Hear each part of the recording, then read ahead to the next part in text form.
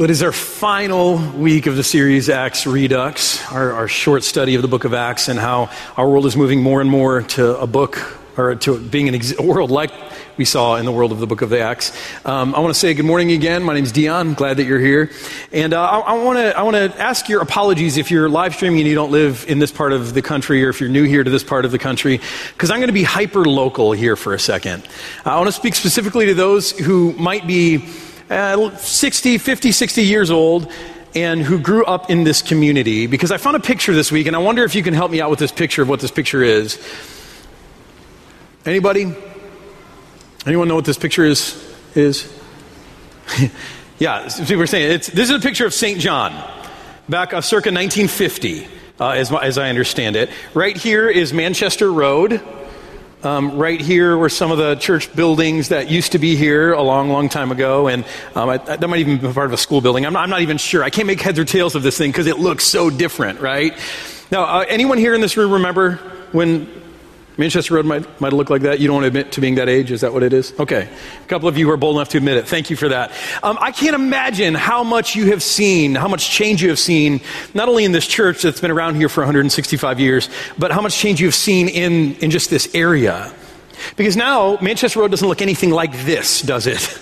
I mean, you drive down the main road here in our community, and it's loaded with businesses, just businesses and strip malls and car dealerships and churches. I mean, for a long time, we were one of the few churches in this area. Now, church after church, and there's Methodists, and there's Lutherans, and there's Baptists, and there's Catholics, and just all kinds of churches. So many churches, they all just sort of blend together now on Manchester Road. I bet it looks pretty different if you grew up looking like that. Now, for me, I've only lived in this community for about 7.5 years, and I can say that I have also seen some changes in our community as I drive through it. There are still lots of businesses and, strip malls that are changing over and things being torn down and rebuilt. There are a few less car dealerships now as you drive through our community. There are still a lot of churches, but here's what I notice as I drive through our community lately. I notice a strong increase in synagogues, temples, mosques, or at least Islamic information centers, schools and academies of other religions. That's changed in the last 7.5 years that I've lived here. I see an increase in just different religious influence in this area. And I'm not proud of this, but I'm not going to lie either. There's a part of that disturbs me. And I think I get more and more disturbed every time I see something on the news about what's going on in Europe, specifically France. A lot of crazy stuff's been going on in France over the last few years, just horrible things. But even this last week, if you caught this news story, it's just baffling to me. In the region of Normandy, there's an 85-year-old priest who was killed by two Islamic extremists, crediting ISIS for this priest's murder. 85-year-old priest murdered while conducting mass, while conducting a service, a church service. I mean, there's just so much wrong with that I don't even know where to begin. And so again, as I drive through our community and I see some of these changes, I'm not proud of it, but I'm not going to lie about it either. I feel some distress. I wonder if, in 10, in 20 years, are we going to be in the same place that Europe is in? Are we going to be experiencing the same kind of horrific things that they are? Which I fully understand. I hate those thoughts in my mind because I realize that's dangerous thinking. It is, isn't it? I mean, that's the kind of thinking that leads to all kinds of atrocities and has led to atrocities committed against people groups and ethnic groups and religious groups over time. That's like what led to the internment camps in World War II on the West Coast. That's what led to the Mormon expulsion even in our own state back in our history. It's not healthy thinking. I realize that, and yet I'm just acknowledging, I'm confessing before you today that I feel some anxiety, I feel some distress as I see our world, or our part of the world, becoming more pluralistic, as I see this confluence of all different worldviews and religions mixing together in our part of the world. See, if you're like me, you probably haven't had to deal with this much before. And yet today, we're going to learn how to deal with this in a God-pleasing way. Because there's lots of not God-pleasing ways to deal with this. And so we're going to go back to Acts chapter 17, because although this world may be kind of new to us, a pluralistic world, a world of diversity, of lots of different competing religions, was the world that the early church was born into. And so while it may be new to us, we can learn a ton from how the early church navigated the world they were living in. So we're going to go to Acts 17, and this is going to complete our short, mini, not very thorough study of the book of Acts. In fact, since we last left off in Acts, a lot has happened. There was a guy named Saul who came onto the scene after where we left off. And Saul was the chief persecutor of the church. He was imprisoning Christians. He killed Christians. He was this zealous Jewish guy who didn't like the Christian movement. Well, since we left off, Saul came onto the scene, and then Saul also had a 180 conversion, where he went from being the chief persecutor of the church to the chief advocate of the church, which I think is pretty incredible. I mean, how often does that happen in life where someone does a 180 on their whole worldview? It's not common, is it? I mean, when a Democrat becomes a Republican or a Republican a Democrat, I mean, that's big news. That person's on Time magazine because people just don't do that. They don't shift their worldview so dramatically. But this guy Saul, who later is known as Paul, he does. And so I just want to say to you today, if you're someone here and you struggle with aspects of Christianity, maybe you struggle to believe all of it, or some of it seems mythological, or some of it seems like a hoax. Let me just tell you, there was a season in Paul's life where he would have agreed with you. This guy that we're going to look at today.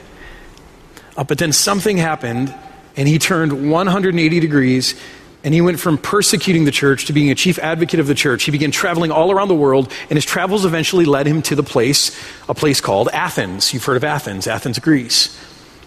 Paul goes to Athens, and Athens is no longer a political center, but it is a center of philosophy, of religion, of thought, education.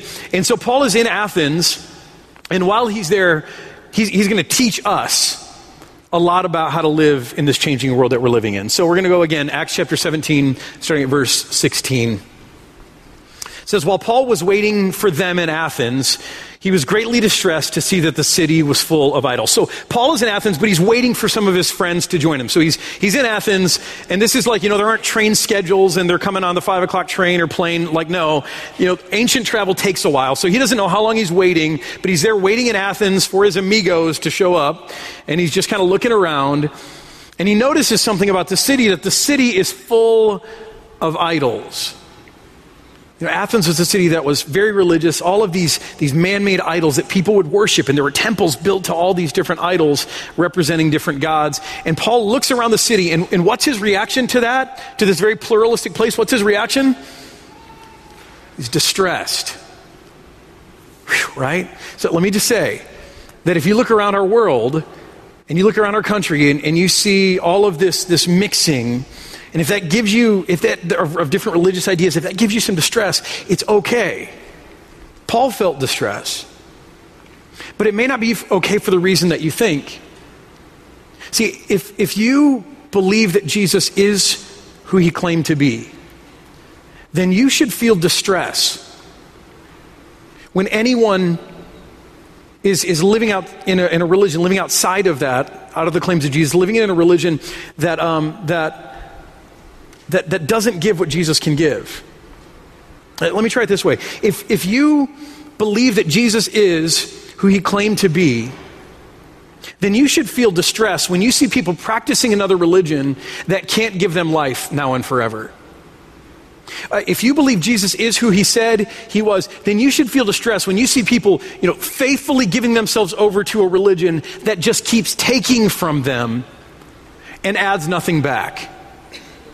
If you believe Jesus is who he said he was, then you should feel distress when you see people believing that pleasing God is all on them, it's all up to them, and that in order to be loving or acceptable to God, that they have to work, they have to be moral, they have to be good people, they have to do acts of extreme things, extreme violence, whatever it may be. People believing that it's all on them to please God, to make God happy, that God is innately angry and upset with them. People who live under that, you should feel distress for their sake, not for your sake, for their sake, because who can live up to that? See, it's okay to feel distress. The question is, what do you do with that distress? And I told you before, lots of bad things have been done with that distress. What are we called to do? I think we've got two options. We can either remove ourselves from that distress, we can isolate ourselves from this changing world around us, the pluralism, or we can engage it. Now, in recent Christian history, what are we most likely to do? To isolate, right? That's just what we're good at. We isolate ourselves. We build walls between us and people who believe differently. Literally or figuratively, we build walls. And this is just kind of what we do as Christians as a whole. We've got news stations that we can tune into or turn on the TV, and they're news stations that will speak only the news that we want to hear in the way we want to hear it. Basically ensuring that we can isolate ourselves from anyone who believes or thinks differently.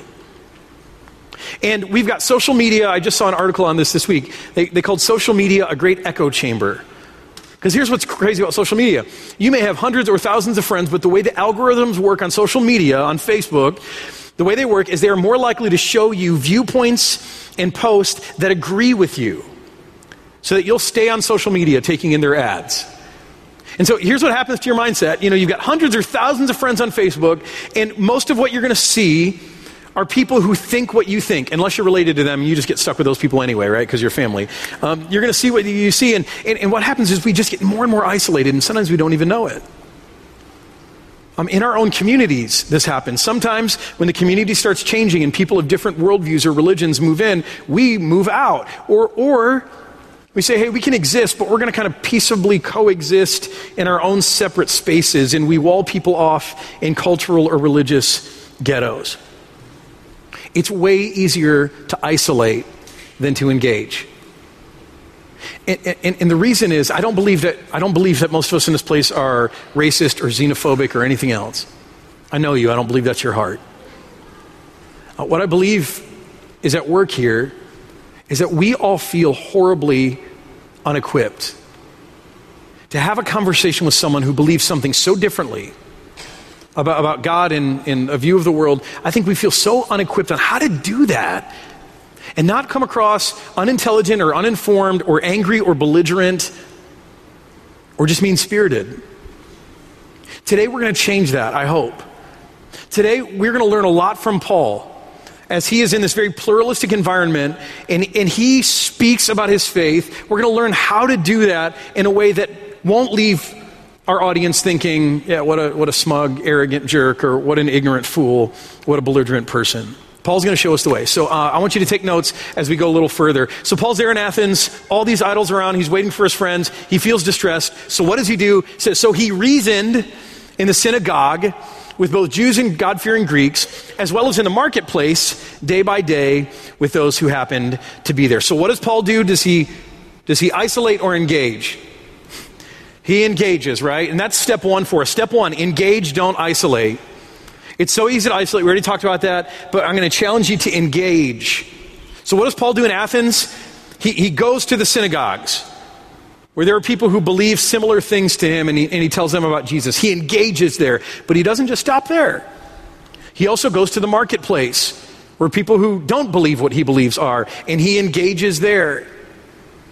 See, Paul is all about engaging. But it's not just about engaging. The key is also, how do you engage? Now I want you to notice in just a second, we're going to see it, that Paul doesn't engage in the way that Christians often engage in our modern times. Paul doesn't insult anyone. He doesn't start smashing idols. He doesn't condemn them to hell right away. He doesn't do the stuff that Christians so often do. Right? I remember Jerry Falwell. He's deceased now, and if you know Jerry Falwell, he was kind of one of the founders of the religious right and founder of Liberty University, which I understand to be a pretty good school. But Jerry Falwell, he was a guy who would engage the culture all the time. But he would do so in a way that I would just be like, oh my gosh, please, no. Right, 9/11 happened, and Jerry Falwell, you know what he said? Do you remember what he said? He's like, this is God's judgment. Just said this, just authoritatively, as if he knew for certain. This is God's judgment against a nation that tolerates abortion. I remember when the AIDS crisis was full-blown, Jerry Falwell said, AIDS is God's judgment not only on homosexuals, but on a nation that tolerates homosexuality. I mean, he's engaging, but not in a way that is helping anything, right? I mean, a way that we're just like, oh, don't do that. See, I want you to notice Paul engages so differently than what we often see amongst Christian leaders. Specifically, step 2, he engages with reason and respect. It says, we looked at this first, it said that he was in the synagogues and he was in the marketplace reasoning with them, not arguing, not decrying, not protesting. He was reasoning. He was having reasonable conversation, but he also did it with respect, which must have been really hard because, as we're going to see in a minute, these people didn't always respect Paul and his worldview. In fact, let's look. It says a group of Epicurean and Stoic philosophers began to debate with him. Some of them asked, "What is this babbler trying to say?" Right? I mean, here they are. They're these high and mighty, educated Greek people. And here is Paul, this guy who's been educated in Jerusalem. Come on. I mean, Mr. Junior College is trying to talk to the Ivy League. This just doesn't happen. Others remarked, he seems to be advocating foreign gods. They said this because Paul was preaching the good news about Jesus and the resurrection. Then they took him and they brought him to a meeting of the Areopagus. So, like they're insulting Paul and he's just staying cool. So they take him to this meeting of the Areopagus. It's sometimes called Mars Hill. It was this assembly place. It was kind of like a Supreme Court at one time where people would hear ideas, where they would look into things. So they take him to the Areopagus where they said to him, may we know what this new teaching is that you are presenting? You are bringing some strange ideas to our ears, and we would like to know what they mean. All the Athenians and the foreigners who lived there spent all their time doing nothing but talking and listening to the latest ideas. So you get some commentary from Luke about what he thinks of Athens, okay? This is not Paul's view. This is Luke, the guy who wrote Acts. So he talks about this, but it's interesting. So these people are calling Paul a babbler. And they take him before their council and say, you've got some strange ideas here. And what we'll see from Paul is that he doesn't combat that. Instead, take a look at next step. Step 3, he just owns all the strangeness of the things that he's saying. And that's what I'd encourage us to do, is to own our strangeness. Again, if you're someone here today and you're not sold out for all of this stuff that we talk about as Christians, you think some of it sounds strange, I'd agree with you. And that doesn't mean that I believe it's untrue. I believe it's very true. And if we had some conversation, I would share with you why, even though it sounds strange, why I believe that it's true. I could share evidence with you, or I could share rational thinking with you, or I could just share some of my own convictions with you. But I get that it sounds strange. See, church, we need to get better at this, of owning our strangeness. It all sounds like it makes perfect sense to us because a lot of us grew up in it, or we've believed it for a long time, or we've investigated it and we found it to be sound. But if someone's hearing this stuff for the first time, or if someone hasn't lived in it like we have, it just gotta sound strange, right? And I just want to know, can we own that? Can we own our strangeness without getting defensive, without getting angry, without going into attack mode?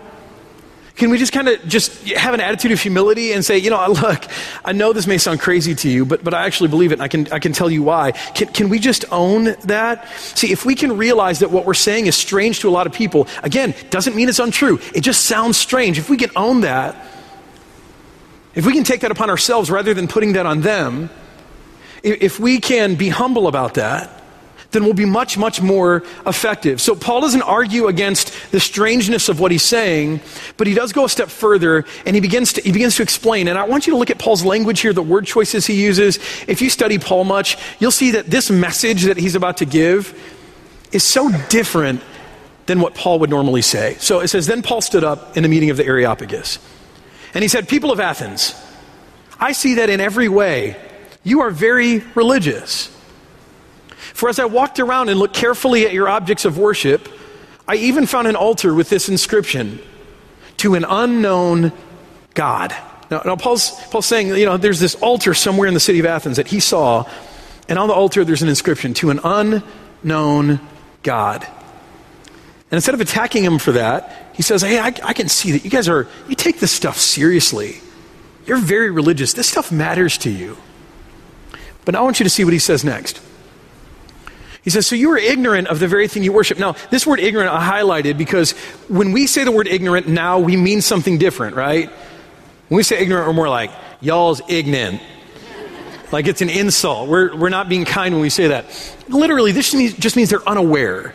So this is not an insult. This is not a word. Please don't call people ignorant if you want to keep an audience with them. What Paul is saying is, he says, so you're unaware of the very thing you worship. You have an altar that says to an unknown God.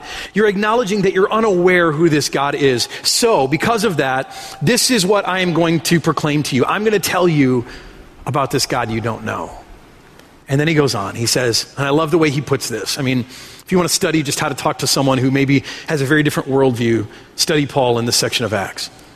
He says, the God who made the world and everything in it is the Lord of heaven and earth, and he does not live in temples built by human hands, and he is not served by human hands as if he needed anything. Rather, he himself gives everyone life and breath and everything else. So again, he's in the city where there are all these idols were literally craftsmen and artisans. They made gods for people to worship. And Paul says, wait a minute, we got this all wrong.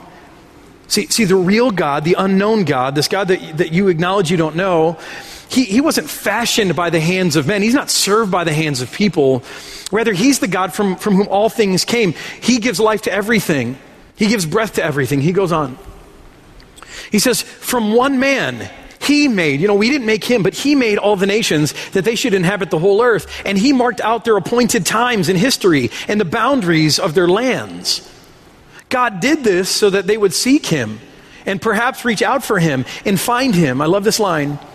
For though he is not far from any one of us. I just say that to you today. No matter where you are in your journey, God is not far from you.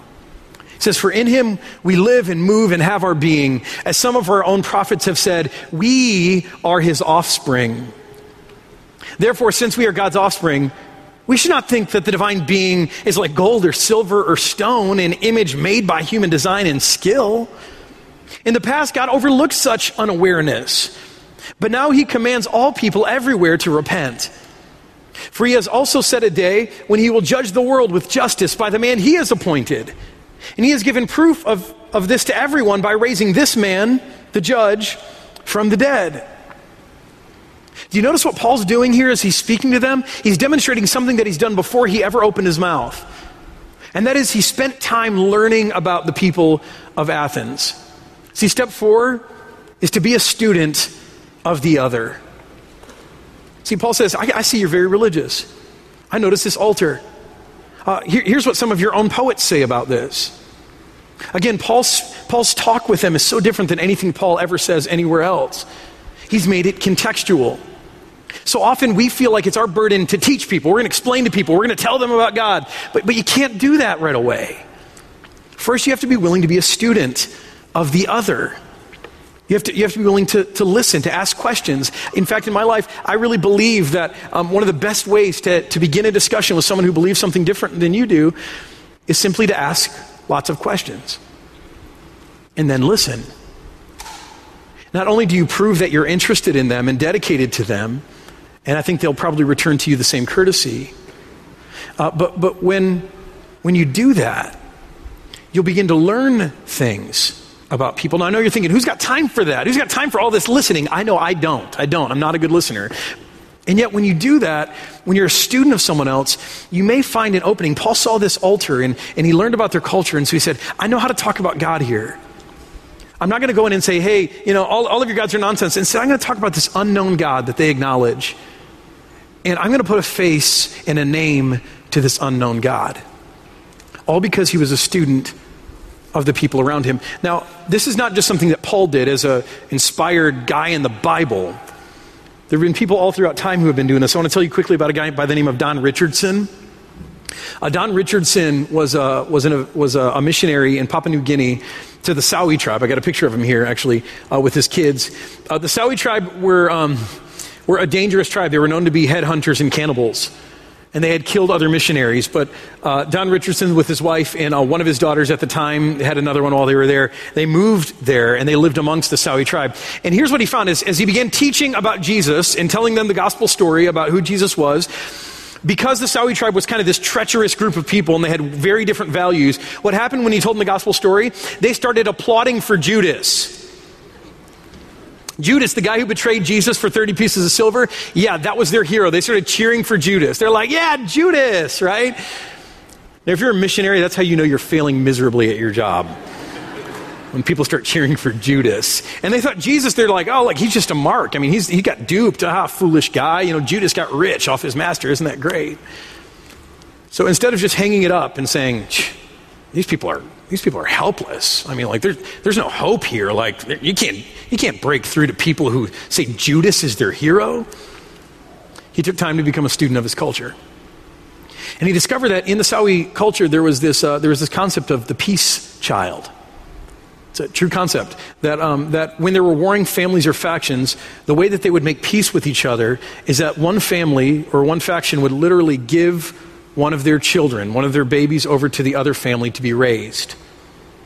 And that was like a peace treaty between them. And that child was called the peace child. See, when Don Richardson studied that culture, he realized that they had this amazing concept, and at once he knew how to talk about the gospel differently. He didn't go into all this stuff about Judas. Instead, he began to talk about how God in heaven, the Father, gave us his Son to humanity to be the peace child, to make a treaty with us, to end hostility, to bring us back into relationship with him. And because of that concept, because of talking about God differently, today 70% of Sawi people profess Jesus. Now again, you think, well, I'm not a missionary. I think it starts with just being willing to be a student, to ask questions, to humble ourselves, to listen. And then I believe that God's Spirit is active, and God's Spirit will nudge you and open up a door and enable you to all of a sudden hear something or see something that will help you talk about Jesus in a way that someone can understand. Not in a way that just sounds strange to them, but a way that really makes sense to their own worldview. So Paul, he does all that. He does it really well. I want you to see how this all concludes. When they heard about the resurrection of the dead, so he talked about Jesus' resurrection from the dead, but also our eventual resurrection from the dead, some of them sneered. They're not buying it. And of course, it sounds crazy to them. But get this, others said, we want to hear you again on this subject. At that, Paul left the council, but presumably he kept on talking, because here's how this section ends. Some of the people became followers of Paul and believed in Jesus. Among them was Dionysius. This is my namesake, by the way, the god of wine. That's who I'm named after, a good Christian name. It's quite a responsibility to live up to, let me just tell you. Dionysius, a member of the Areopagus, so this really intelligent, a powerful guy, and also a woman named Damaris, and a number of others. See, because of the way that Paul approached this, some sneered, but some became followers of Jesus. See, I want to go to step 5, the last step here. Paul shows us how important it is to preserve the relationship. The way he spoke to them that day allowed some to say, we want to hear more about this. Paul resisted the temptation to make it one and done. See, it's never one and done, but often as Christians we feel that, don't we? Like, we get the opportunity to speak, we've got to say everything, we've got to tell the whole story, we've got to make sure that person commits to Jesus or believes that day. And often what we do is we sacrifice the relationship in order to make a point. Paul wasn't willing to do that. He continued the relationship. He preserved the relationship, because every time you speak, every time you get a chance to have another conversation with someone, that's another chance for God's Spirit to work. See, you can't change anyone's mind. If you got teenagers, you know that, right? If you got 2-year-olds, you know that. You can't change someone's mind. You can like force them to behave differently, but you can't change someone's mind. Only God can do that. Our job is to preserve the relationship, to have conversations where God can do his work by his Spirit. And just like with Paul, people will come to believe. Now here's the thing. Here's why I believe this is so important. As our world, as our country, as our part of the country becomes increasingly pluralistic, as people who believe different things about God move in next to us and become our neighbors, and they take up businesses and residences next to us, we're actually being given a great opportunity. We're being given the opportunity, literally, to bring greater peace and stability and hope to the world without having to travel anywhere. See, we don't have to go to Athens because the world is coming to us.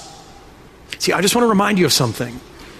Our enemies of faith, like the stuff that's happening in France, people who do all those awful things, our enemies, they're not so much evil as they are deceived by the evil one. Can we remember that? They are under the influence of evil. That doesn't necessarily make them evil. They are deceived. And so the best way to come against our enemies, the best hope for peace, isn't to kill off all of our enemies. It's to open up their eyes to the truth, to help them see and hear and understand the truth, to come out of deception. That's the best hope we have for this world. Back in the time of Jesus and Paul, Rome was in a season called the Pax Romana. It was 200 years of stability and peace in their empire. And, historians look back at it and they go, man, what an incredible thing, 200 years of peace. But do you know how that peace was won? That the peace came at a very high cost. It came from a brutal government who was willing to kill anyone who dissented or made trouble. And so that peace, the Pax Romana for 200 years that Paul and Jesus lived under, man, they were victims of that peace. Their blood was shed as a result of that peace. But in the meantime, under this Pax Romana, do you know what God was doing through his church, through people like Paul and Peter and John and the rest? He was beginning to bring a peace into the world that didn't require force or violence or persecution or bloodshed. He began to bring a peace into the world that came simply because people were willing to love their neighbors and to have a relationship with them and to share about the God that they're unaware of. Now, tragically, somewhere along the way, the church lost this. And peace came to this world and the revolution started, but then the church lost this and we started doing the stuff of government. We started doing power and strong-arming people and persecution. And that's when we lost our power. But now today, here it is. God is bringing the world to us. He's putting people all around us who believe differently. And in every one of those situations, there is an opportunity to help someone find life and hope and freedom and to discover real peace. That comes from knowing the true God through his peace child, Jesus Christ. See, I believe the real problem in France isn't an immigration problem. I believe the real problem, the real issue in France is that the church in France has been dead for decades.